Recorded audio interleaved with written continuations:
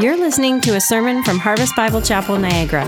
We believe in unapologetic preaching, unashamed adoration of Jesus, unceasing prayer, unafraid witness, and uncommon community. If you have yet to do so, we would love to have you join us for worship and God's Word on Sunday mornings. For more information, visit us online at harvestniagara.ca. Thanks for listening. It is a privilege to open God's Word today. We are in the second message in 1 Thessalonians in our series, Now and Forever, Living in Light of Christ's Return, or Living for Christ's Return, rather.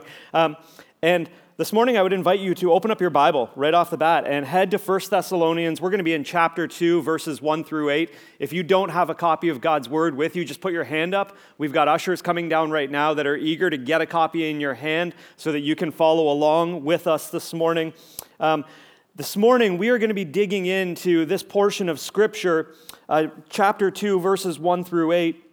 And last week, Pastor Andy set the scene by kind of laying out the context for the book of 1 Thessalonians.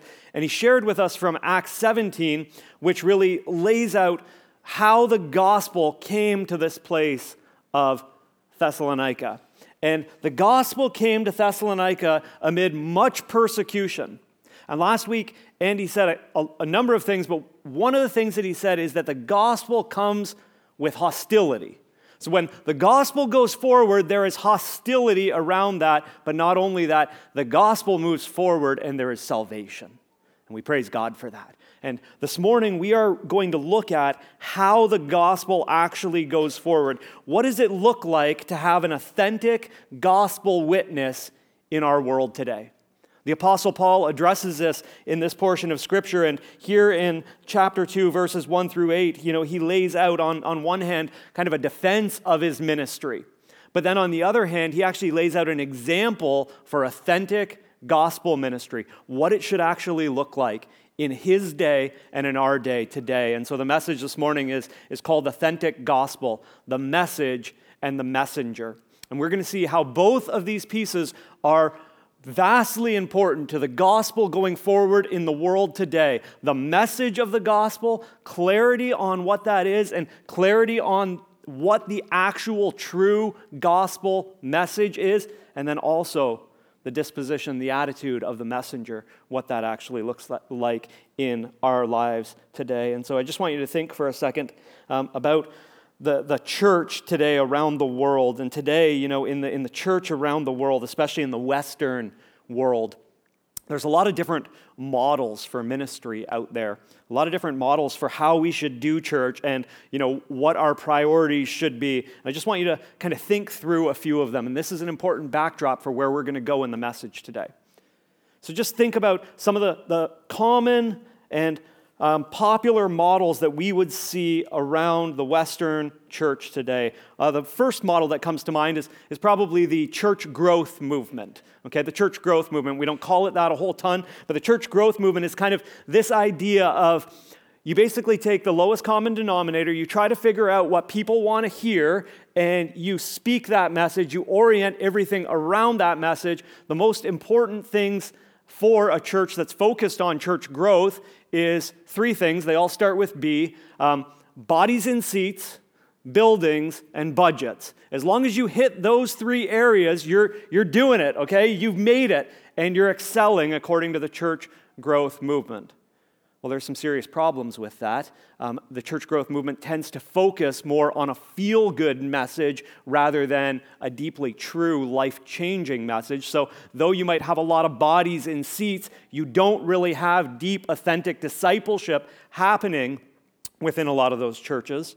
And so first of all, as you think about that church growth movement, is that authentic gospel ministry the way that the Scripture really lays it out for us? I don't think so. I'm not saying that people aren't being saved there. I'm not saying that, the pastors involved there are not saved themselves. I'm not saying that at all. But is that authentic to what the Bible teaches about a real, true gospel ministry? I don't think so. I think we're going to see in the text today that doesn't really fit the bill. The other movement that I want to highlight is, this kind of emotional hype movement, okay? It's the idea that, we all come together, we pack a big church full of people, and there's very emotional music and emotional things happening. It's high energy. There's eloquent speakers, there's lights, there's fog machines, there's all of those things, and they're all meant to stir people up to this place where they come forward and then strange things happen to them and they have, a greater impact on the kingdom of God as a result. Is that authentic gospel ministry? Do we need to pack out a building and have a lot of emotional hype for God to meet people and for God to change lives and for people to be saved? I don't think so. I think that falls short. Another movement today would be the social gospel movement. The social gospel movement, it often has a very strong focus on important issues. Okay, important issues like social justice, housing initiatives, food banks, and all of these sort of things. These things are important issues in our world today, aren't they? They're issues that we should be concerned with as Christians. But here's the problem with the social gospel movement. Though it specializes in those things and pushes those things, which are all great things, by the way, but the social gospel movement often neglects the weightier matter of the gospel itself, the words of life and salvation. They neglect gospel preaching. They do a lot of good works, but without a message to support those good works. Now, is that an authentic gospel movement? I don't think so. And so we look at all these different, strategies and ways of doing church, and we think about all of these different things, and we're kind of like, well, which one is the right one? I'm really thankful that God hasn't left us in the dark on this question. He hasn't kind of just said, well, try to figure out whichever one works and do whatever works in your context. He's actually made it really clear for us according to his word, and he's made it clear right here in 1 Thessalonians chapter 2, verses 1 through 8. Fortunately, we're not left to wonder what model we should follow. God has clearly laid it out right here in this passage. And in this passage, the Apostle Paul shares a beautiful example of authentic gospel ministry, what it looks like, how it moves forward, what the power behind that ministry is. Let me read this passage to you, and you just follow along in your own Bibles there. 1 Thessalonians chapter 2, verses 1 through 8. For you yourselves know, brothers, that our coming to you was not in vain. But though we had already suffered and been shamefully treated at Philippi, as you know, we had boldness in our God to declare to you the gospel of God in the midst of much conflict. For our appeal does not spring out of error or impurity or any attempt to deceive. But just as we have been approved by God to be entrusted with the gospel, so we speak, not to please man, but to please God who tests our hearts. For we never came with words of flattery, as you know, nor with a pretext for greed. God is witness. We did not seek glory from people, whether from you or from others, though we could have made demands as apostles in Christ. Catch this. But we were gentle among you, like a nursing mother taking care of her own children. So being affectionately desirous of you, we were ready to share with you not only the gospel of God, but also our own selves, because you had become very dear to us. Isn't that an awesome picture for us? Isn't that an amazing picture of what authentic, true gospel ministry looks like? This morning, as we unpack this, we're going to see some things laid out clearly of what gospel ministry is not, and we're going to see some things of what it really is meant to be. But before we do that, let's just take a minute to pray that the Lord would really press his word deep into our hearts today. Let's pray together. Heavenly Father, God, we come before you right now, Lord, just admitting our desperate need for you. God, we can look at these words, we can read these words, we can study these words, but in and of ourselves, we cannot fully put them into practice in the way that you desire, God, without your help. And so, God, we pray right now that you would move here among us through your Holy Spirit, that you would take the word of God, which is the sword of the Spirit, that you would pierce our hearts, that you would apply it to our lives, Lord, so that we would be faithful with the gospel in a dark generation. God, would you teach us what it means to be bold for the gospel, yet gentle in Jesus Christ. God, would you help us to apply these truths, not to somebody else, not to our neighbor in another seat, but to our own lives, God. Would you come and do that? And God, we pray that as we go out from here, that we would go out with boldness and we would go out with love and compassion into a lost world, and that the name of Jesus would be made great in that world. We pray this in your name. Amen. Amen. Amen. And so this morning, as we dig into this text, we're really going to see four things here this morning. There's a lot of other things that we could draw out of this passage, but four primary things out of this passage, four key ingredients for an authentic gospel ministry. Here's the first one right here. The first ingredient for an authentic gospel ministry. An authentic gospel witness is, first of all, persistently bold with the gospel in all seasons of life. Listen, we see that right here in verses 1 and 2. Notice what the apostle says here. He says, "For you yourselves know, brothers, that our coming to you was not in vain." Okay, that simply means that when the gospel came to Thessalonica, when it came to those people, that people believed, people were saved, people were moved by the gospel. It didn't come and do nothing. It came and brought life. It came with power. It came with authority. It came with the moving of the Holy Spirit, drawing people to salvation. "For you yourselves know, brothers, that our coming to you was not in vain. But though we had already suffered and been shamefully treated at Philippi, as you know, we had boldness in our God to declare to you the gospel of God in the midst of much conflict." You remember last week, as Pastor Andy talked about the first passage, the first chapter in this book, he talked about how Paul and his friends were in Philippi and how they suffered tremendously for the gospel. They were beaten, they were treated unjustly, they were thrown into prison, and God delivered them through an incredible miracle. And he brought them out of that place, okay?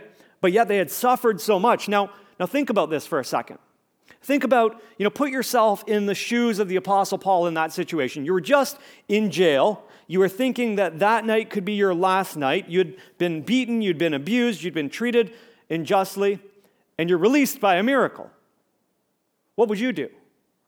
What would I do when I walked out of that jail? I can tell you what I'd probably do. I would think, "Thank you, Lord. Now it's a really good time to go and take it easy for a bit. It's a really good time to kind of go underground with the gospel." Wouldn't you think that? Wouldn't you be like, "Whoa, maybe I was too bold back there. Maybe I pushed the boundary. Maybe I pushed the line too much. Maybe I should just ease up on this a little bit." But listen, that's not what the Apostle Paul does. He doesn't ease up. They don't ease up when they are released from prison. They don't ease up as they go into Thessalonica. They go to Thessalonica with great boldness. Notice this in the text. "Though they were shamefully treated at Philippi, they had boldness in their God to declare the gospel of God in the midst of much conflict." Draw the application for that for yourself. When you're in your workplace, when you're in your school, when you're in the university, when you're around your neighbors and you share something about Christ or something about being a Christian and you receive pushback on that, or you receive the cold shoulder, or you tell someone that you're a follower of Christ and conveniently your neighbor never looks at you anymore after that, right? Think about that. What is your natural response? My natural response is to get quieter, to say less, to go underground a little bit. That's not the biblical response. Do we see that here in this passage? It's not the biblical response. The response is to be bold. It's to stay the same in boldness. It's to be consistent in boldness. If anyone at any point in history had an opportunity and had a reason to go underground with their faith, it was Paul and his friends right here. But they didn't do that. They went to the next city with boldness. This is a picture of what Jesus commanded to his 12 disciples when he sent them out. Do you remember that? I think it's in Matthew chapter 10. Jesus sends out the 12 disciples, and he says, when you go into the towns and villages, when you come to a house, when you speak the word of the gospel, when you tell them about who I am and why I've come, when you do that, if they receive you, stay with them. But if they don't receive you, then leave there and shake the dust off of your clothes and off of your sandals as a testimony against them. In other words, if you go to people with the gospel and they're not open, they're not receptive to it, okay, all right, I'm going to go over here then instead. That's exactly what Paul and his friends do here. They leave Philippi because of the opposition. They weren't running, fleeing from it. You know what? Our gospel witness here is over. It's ended. Let's move on. Let's go to the next place. They go to the next city and they proclaim Christ with great boldness. Man, don't you want to be more like that? I want to be more like that. I go underground when I face opposition. I go underground when I get even the slightest pushback. I'm guilty of that. But not these guys. I can learn from that. I can learn to be bold even in the face of much conflict. That's a good word for me this morning. Listen, maybe you've had a hard week. Maybe you've received some of that pushback in your workplace. Maybe you've, shared with a coworker over lunch or something about your faith in Jesus Christ, and maybe they've actually gone and told somebody else that you are trying to convert them, that you are, doing things that shouldn't be done in a workplace. Maybe you've received a lot of pushback, and maybe the temptation right now is just to be silent, to shut up and not say anything, and hopefully they'll see something good in your life. That's not the answer. That's not the answer. The answer is boldness. It's boldness, but we need to be clear on what boldness looks like, because there's kind of a lot of confusion around this today. We're going to see very clearly in this passage that boldness is not in-your-face boldness. It's not raw boldness. It is boldness in our God, because the message is true, but it's also filled with gentleness and respect.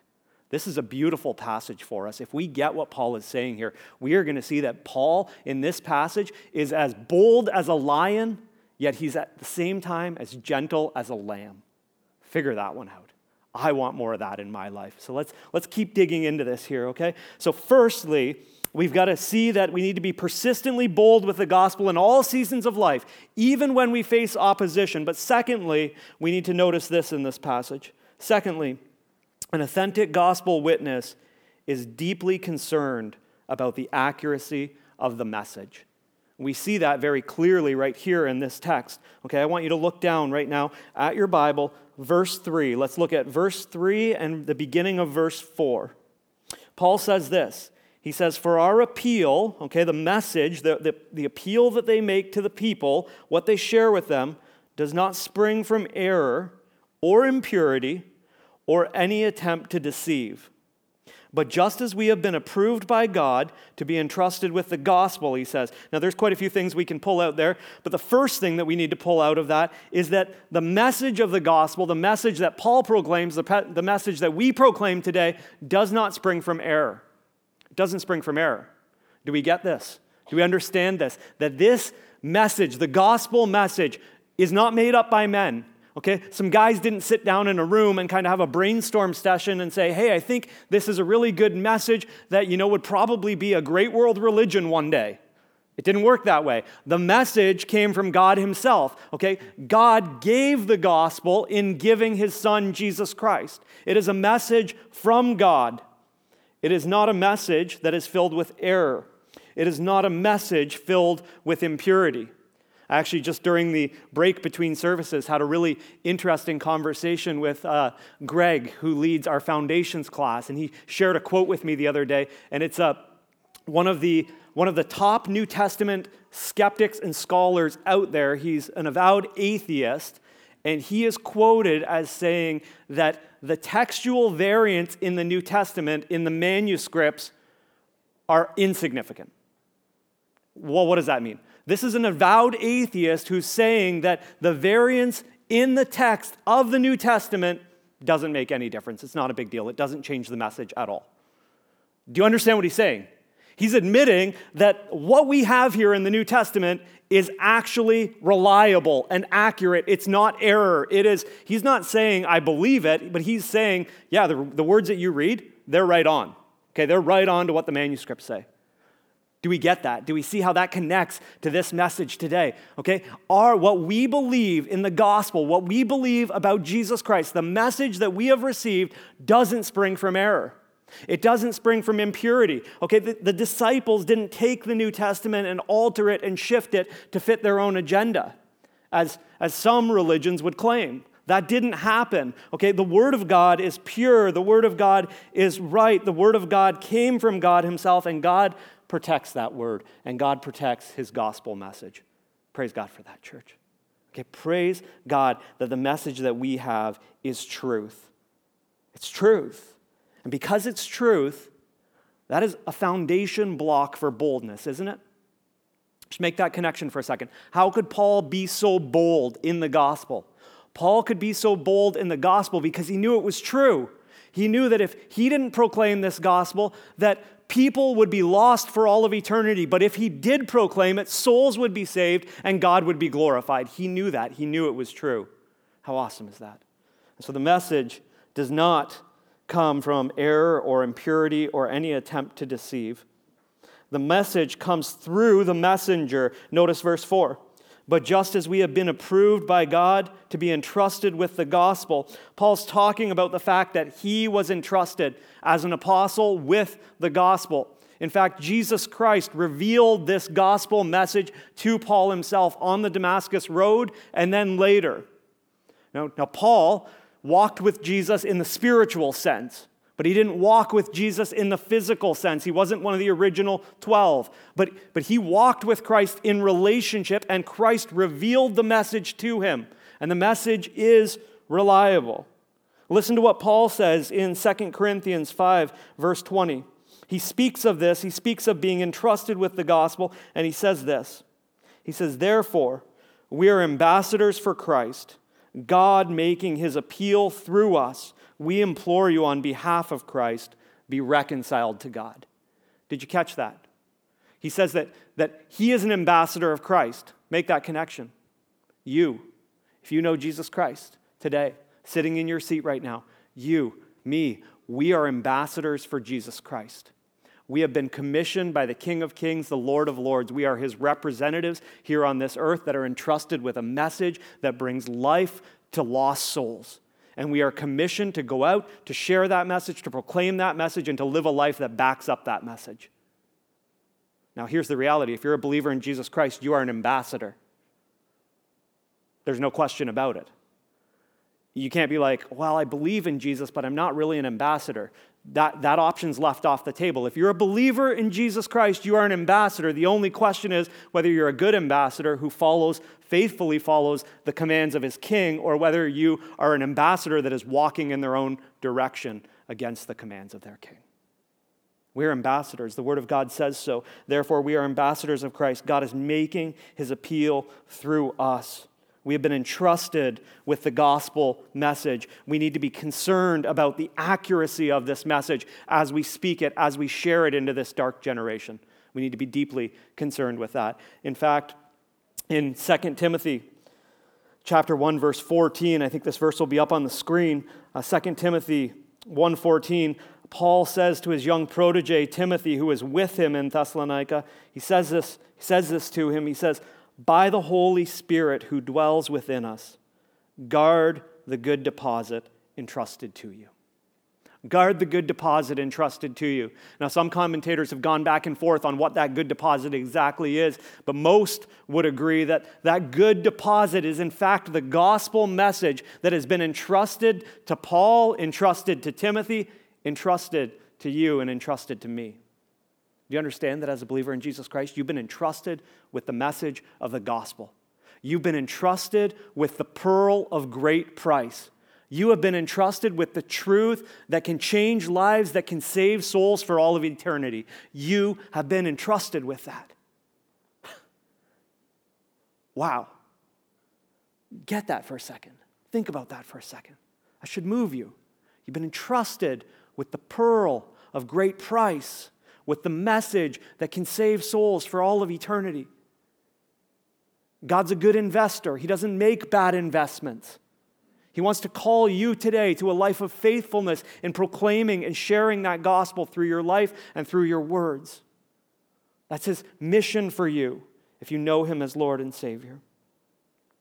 But listen, we get kind of hung up here sometimes. We get confused here sometimes on, what the gospel actually is.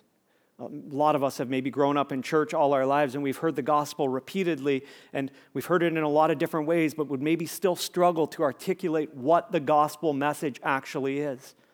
I know I grew up in a church where we would hear the gospel preached every Sunday, and we had this club called Awana, and we'd memorize verses, and we'd have sword drills, and we'd have all these different things to remember what Scripture was about, and they would drill the gospel message into us. And I look back on that. There was times when I really liked Awana, and there was times where I was just like, I don't want to go. And we'd make a joke about it. We'd be like, I don't want to go. And it was really funny to me when I was 6.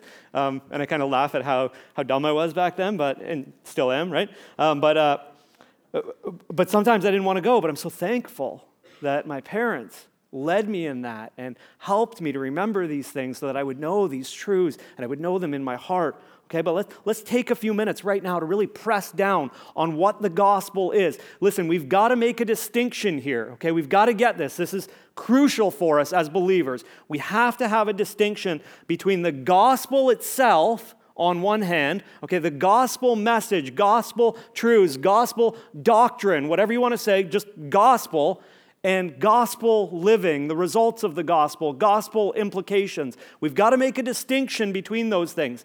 They're connected, but they're not the same. Do we understand that? Just do me a favor, nod, okay? If you don't, wave your hand up and down, okay? And, okay, I saw more nodding than waving, so we're going to keep going. Okay, let's bring up that spear picture onto the screen.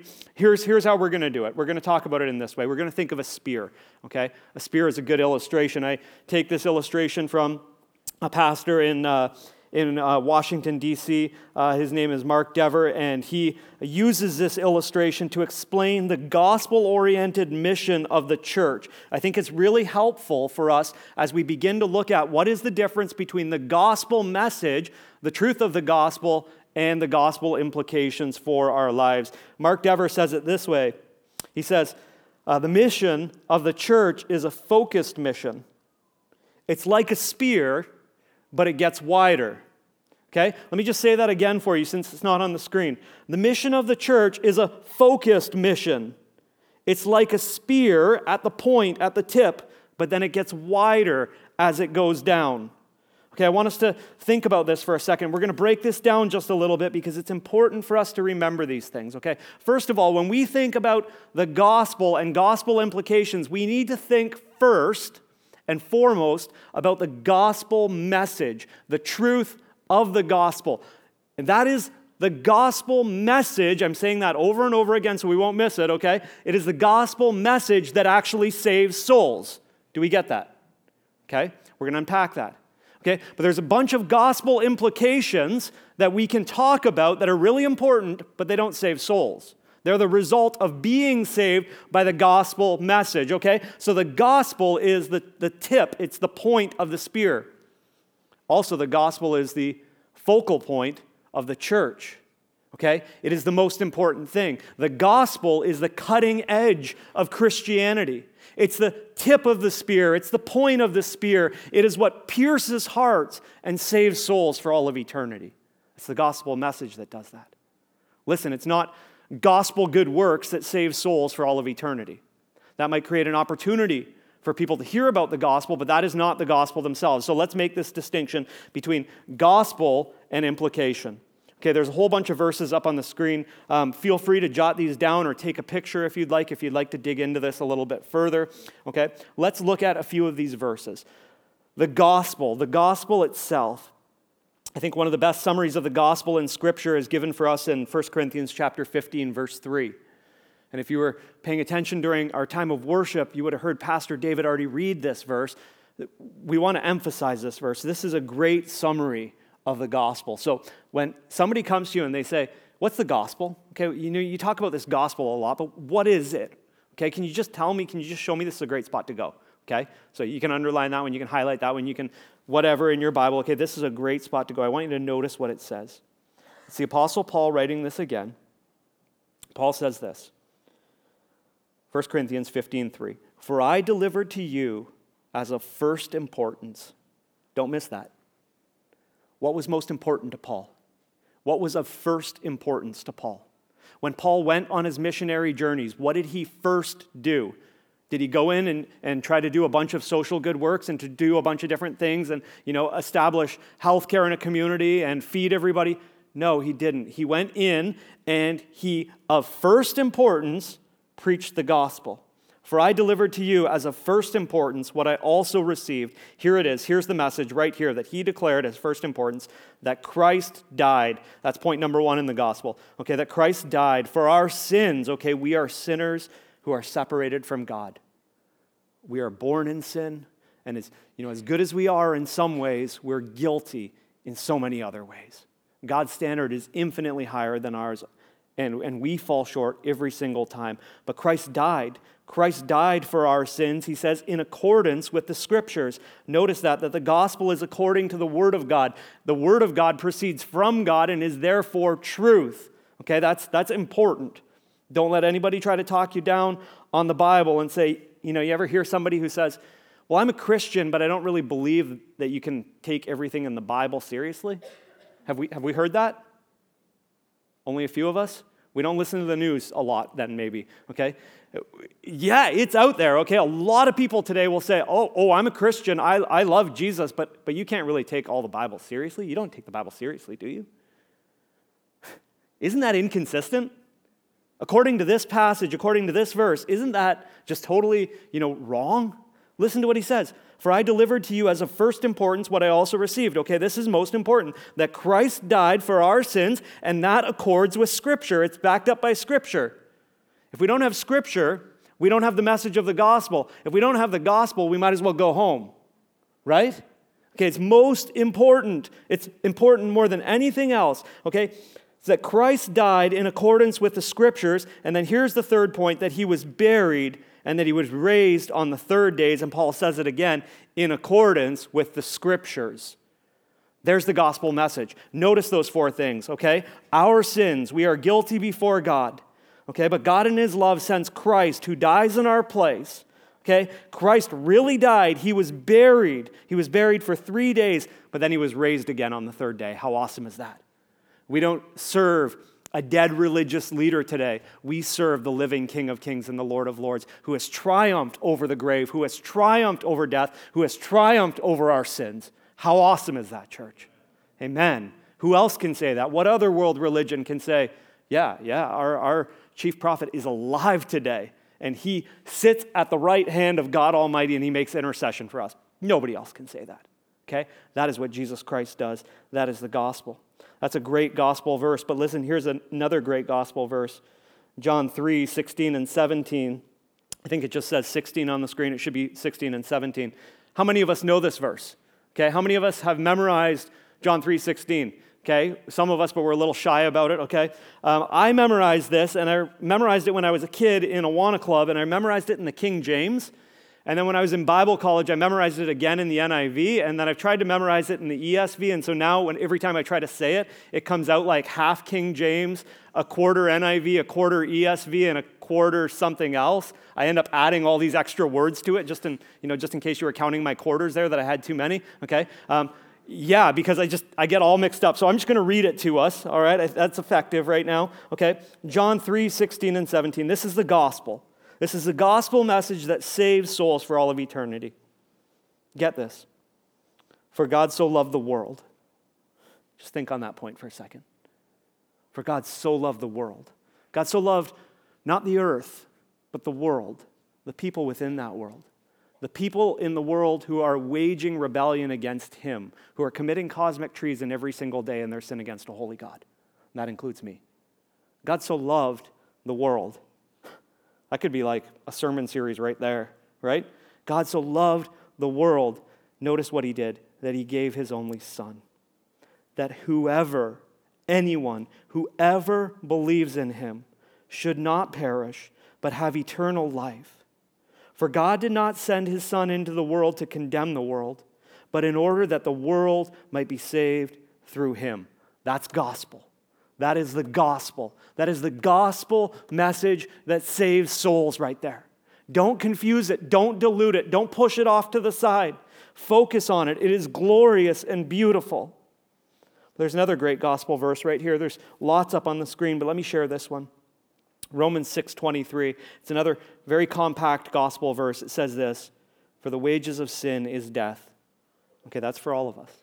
The wages of sin is death. We are all guilty before a holy God, and therefore we deserve eternal death, eternal punishment because of that guilt. Yet, the verse doesn't end there. That's the bad news of the gospel, but it's followed right away by the good news of the gospel. Check this out. But the free gift of God, how much does it cost? It's free. It's the free gift of God. It's the free gift of God is eternal life in Christ Jesus our Lord. That's the gospel. Listen, if you're here today and you've never put your faith and trust in Jesus Christ, and you're here today and you're just kind of doing this church thing, and you're trying to figure things out as you go, you're trying to live a better life, do better things, and make better choices, that's great. We're glad you're here. But hear this. That won't save you. That will never, ever, ever, ever make you right with a holy God. The only way to be right with a holy God is through faith in Jesus Christ. It's through repenting of your sins, turning from them, and putting your faith in the one who died in your place on that cross. And so if you're here and you're trying to do all these things to earn God's favor, listen, you've already got God's favor. It's found in Jesus Christ. Put your faith in him, put your trust in him, believe in him, repent of your sin, receive him as your Lord, and you can be saved today. That's the awesome reality. And that's it. That's the gospel message. That is the focal point. That is the tip of the spear. That is the point that pierces hearts and saves souls for all of eternity. And we can't forget it, church. If we step away from that gospel, if we confuse that gospel at all, we'll be accountable before God. We need to remember that. We need to focus on that. But listen, just as a spear comes with a point and the rest of it, there's a lot of gospel implications that are attached to the gospel. They are not the gospel themselves, but they are connected to the gospel. They are the results of the gospel. They are the parts of Christian living that come as a result of the gospel taking root in your own personal life. We need to talk about those too. See, the gospel, when you believe in the gospel, when you trust Jesus Christ as your Lord and Savior, it begins to change you. It begins to change everything. It begins to change the way you think, the way that you act, the way that you interact with others. Now listen to some of these gospel implications. Now I'm not saying that these are less important. I'm not saying that these aren't important. They're vastly important. Just think about this for a second. Imagine you had a spear that only had like a centimeter of a point on it. It was just a little tiny piece of the tip. That was your spear. Would you go into battle with that thing? No way, okay? You need the whole spear, right? Okay, you need the whole thing to go into battle. And so we've got to think about the implications of the gospel. They're massively important. But let's be super clear. They are not the gospel message that saves souls. They're the result of being saved by the gospel. Here's a few gospel implications. Ephesians chapter 4, verse 32. Be kind to one another, tender-hearted, forgiving one another, as God in Christ forgave you. That's a fruit of the gospel. That's an implication of the gospel. That is a hard implication of the gospel. Anyone agree with me on that? That is one that we need to wrestle with. Okay, look at what it says, or listen to what it says. It says, be kind to one another, tender-hearted, forgiving one another, as God in Christ forgave you. How has God forgiven you in Jesus Christ? He's forgiven you fully. He's forgiven you completely. He's not going to dredge up your sin and bring it to the forefront and put it in your face. Okay, he has fully restored everything that was broken as if it never even happened. That's how fully. Wow, God help us with that. Okay, this is an implication of the gospel. Here's another one right here. Galatians chapter 6, verse 2. Bear one another's burdens and so fulfill the law of Christ. Okay, so when someone's struggling, as believers, because our lives have been changed by the gospel, we should come alongside them and support them and care for them and do everything that we can to help them through that time. That's what our small groups here in this church are all about. That's what our ministries are about. We want to bear one another's burdens and so fulfill the law, the rule of Jesus Christ. Okay, so do what Jesus Christ himself did. That's an implication of the gospel.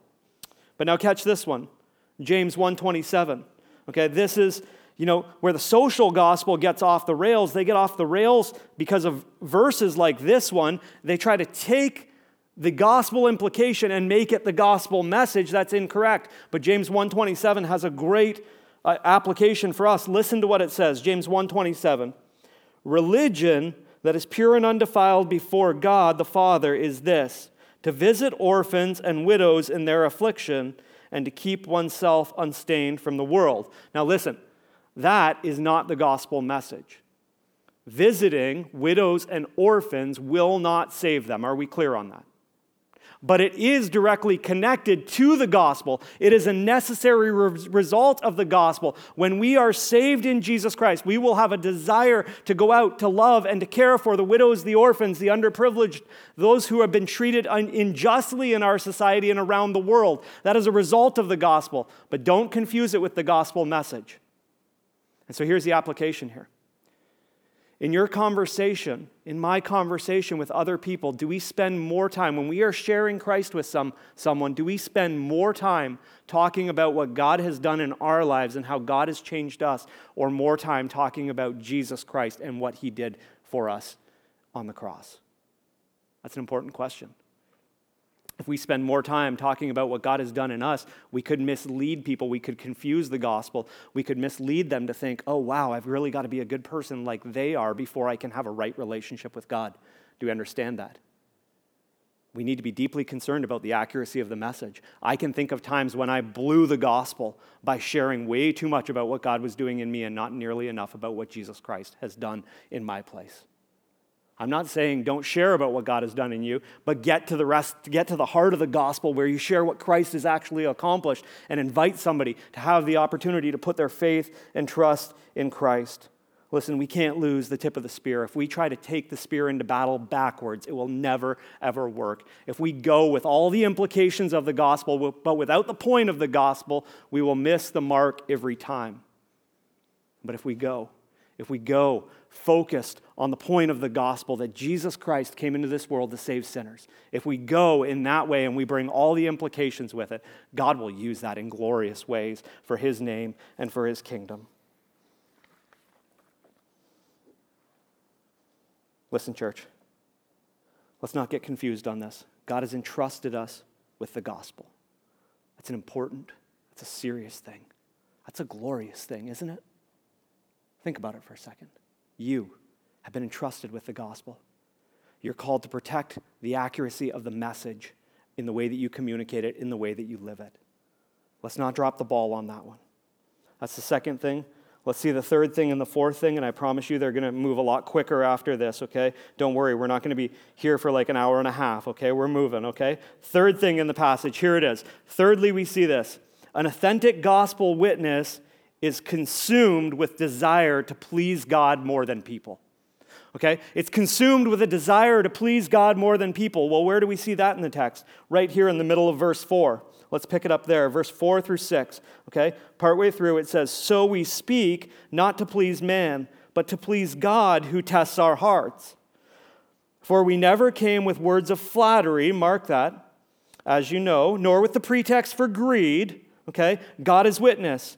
"Nor did we seek glory from people, whether from you or from others, though we could have made demands as apostles in Christ." I want you to notice a few things here. Paul points out several things that are not in line with the gospel. He points out several attitudes and actions and ways of doing ministry that are not authentic. Now, we talked about a lot of ways that are inauthentic at the beginning of this message. I want you to just think of those, okay, as we see these different things come up on the screen. But first, think about this. An authentic gospel witness always values faithfulness over fruitfulness.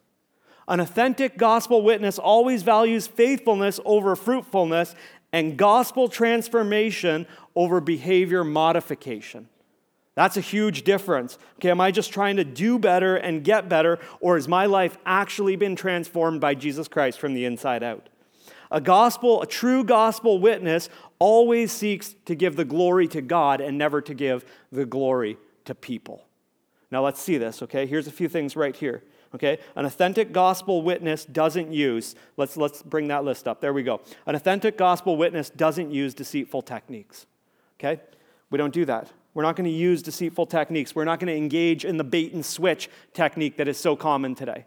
Okay, the bait and switch technique is basically, hey, neighbor, hey, friend, you have a pretty good life and you're a pretty good person, but you know what? There's really something missing and there's a hole in your heart, and if you just come to Jesus, it'll all get better. Who's ever heard that message before? Okay? Not many of us. Good. Okay, we're not doing that. I have a feeling you're lying at this point, okay? we've heard that. We've heard, your life's pretty good, but there's something missing, and the thing that's missing is Jesus. Well, that's a partial truth, okay? As soon as you tag on, your life is going to get better after you come to Jesus, maybe it's not, okay? It becomes untrue at that moment. That's a bait and switch technique. Here's another bait and switch technique that seems to happen around this time of the year. Okay, you decide you're going to have a big Super Bowl party at your house and you're going to invite a bunch of guys. And at the halftime, you're going to turn it off and you're going to get up and share the gospel with them out of surprise. Okay, so you tell all your friends, hey, invite all your buddies, come on over. We're going to have a great party. Okay, leave all that other stuff that you would do at most Super Bowl parties at home because this one will be a little bit different. And they come in and they sit down and they're totally unaware and they're eating their buffalo nacho chips and all that kind of stuff. And you just drop it on them at halftime. And they walk out feeling like, man, I got ripped off. Like, what was that? That's a bait and switch technique. I'm not saying don't have a Super Bowl party where you share Christ with people. All that I'm saying is front load it. Hey, you want to come to a different type of Super Bowl party this year? You might come in to watch a game and you might walk out with eternal life. Wouldn't that be cool? You're nuts. Yeah, I know, but why don't you come anyway and we'll tell you more, okay? Right? Give them an idea where it's going. Front load it. Tell them about it at the front. And don't bait and switch, okay? No deceitful techniques. All right, the second one here. Flattery. Flattery. Listen, we don't need to try and make people feel good about themselves before we share the gospel with them. Do we get that? I'm not saying that you should intentionally make them feel terrible about themselves. I'm just saying you don't need to boost their self-esteem so that they will be more receptive to the message, okay? So you don't need to sit down with your neighbor and say, oh, you're such a good person, you're such a wonderful person, and build them up for 6 or 7 months before you actually share that they're a sinner and they need a savior. Because if they've been listening to you for 6 or 7 months, they're going to be like, I thought you told me I was a good person. I am a pretty good person, and I don't need a savior, okay? That's how that conversation goes. We don't need flattery. Okay, that has no part in authentic gospel witness. The third one, money-making schemes. Praise God, we don't see this one around that often. Money-making schemes. Well, I guess we do. It seems that the televangelists kind of have a corner market on this one, don't they, okay? The money-making schemes. So we see that in our culture in that way. So if you see somebody on TV who says that they have an authentic piece of Jesus' cross, and if you send in a big donation, they'll send it to you and you can receive the power from it, don't believe it, okay? Or if you see somebody on TV who says that they have holy water that will wash your sins away, don't buy it. Okay? That's a money-making scheme. It's not authentic. It is not in accord with the authentic gospel. And you're like, really? Yeah, really. Okay? Listen, but this isn't new. Okay? This was something that was common in Paul's day. That's why he talks about it. Okay? But it also has been there through the whole history of the church. In fact, this was really what drove Martin Luther to the brink just before the Reformation. Did you know that in the town of Wittenberg at that time, just before the Reformation, there was a Dominican friar named Johann Tetzel who came into the town, and he would go from village to village with all this pomp and ceremony, and he would come with a whole processional and with the emblem of the Pope, and he would come into the town, and he would stick that thing in the ground, and he would set up shop there, and he would sell indulgences in that town. Now, what indulgences are is they are the forgiveness for sins. Okay, it's not real. Okay, it was under the authority of the Roman Catholic Church. So the Roman Catholic Church said that these indulgences had the power to forgive sins. Where they got that from, I don't know. Somebody made it up. Okay, it's not real though. And so he came into town and he set up shop where Martin Luther was. Okay, and he began to proclaim this message. And the message was, don't you feel bad about your friends in hell or purgatory? Don't you wish that you could do something for them? Well, here's what you need to do. You need to give money, and if you give money, they will be forgiven. And he had a little slogan. He was pretty crafty. He was a good salesman. And he would say, every time a coin in the coffer rings, another soul from purgatory springs. What a salesman. And here's the part of the message that nobody was told during that time. All of the money that was raised from these indulgences was actually sent back to Rome and was being used to build the new basilica. The Pope had allowed the selling of indulgences, which he had previously outlawed, in order to build an empire for himself in Rome. Money-making scheme. Well, this drove Martin Luther mad. Martin Luther, in a really good way, wrote up these 95 Theses, and he went to the door of the Wittenberg Cathedral and he posted it there, and it sparked the Reformation, where the gospel became glorious in the eyes of the people, where the gospel message was proclaimed again. Praise God for that. In our generation, where the gospel light seems to be flickering at times, don't lose faith in the God of the gospel. He will make it shine again in the darkness. Praise God for that. Trust him. Believe in him for that. Listen, we don't use deceitful techniques. We don't use flattery. We don't use money-making schemes. We don't give in to people-pleasing.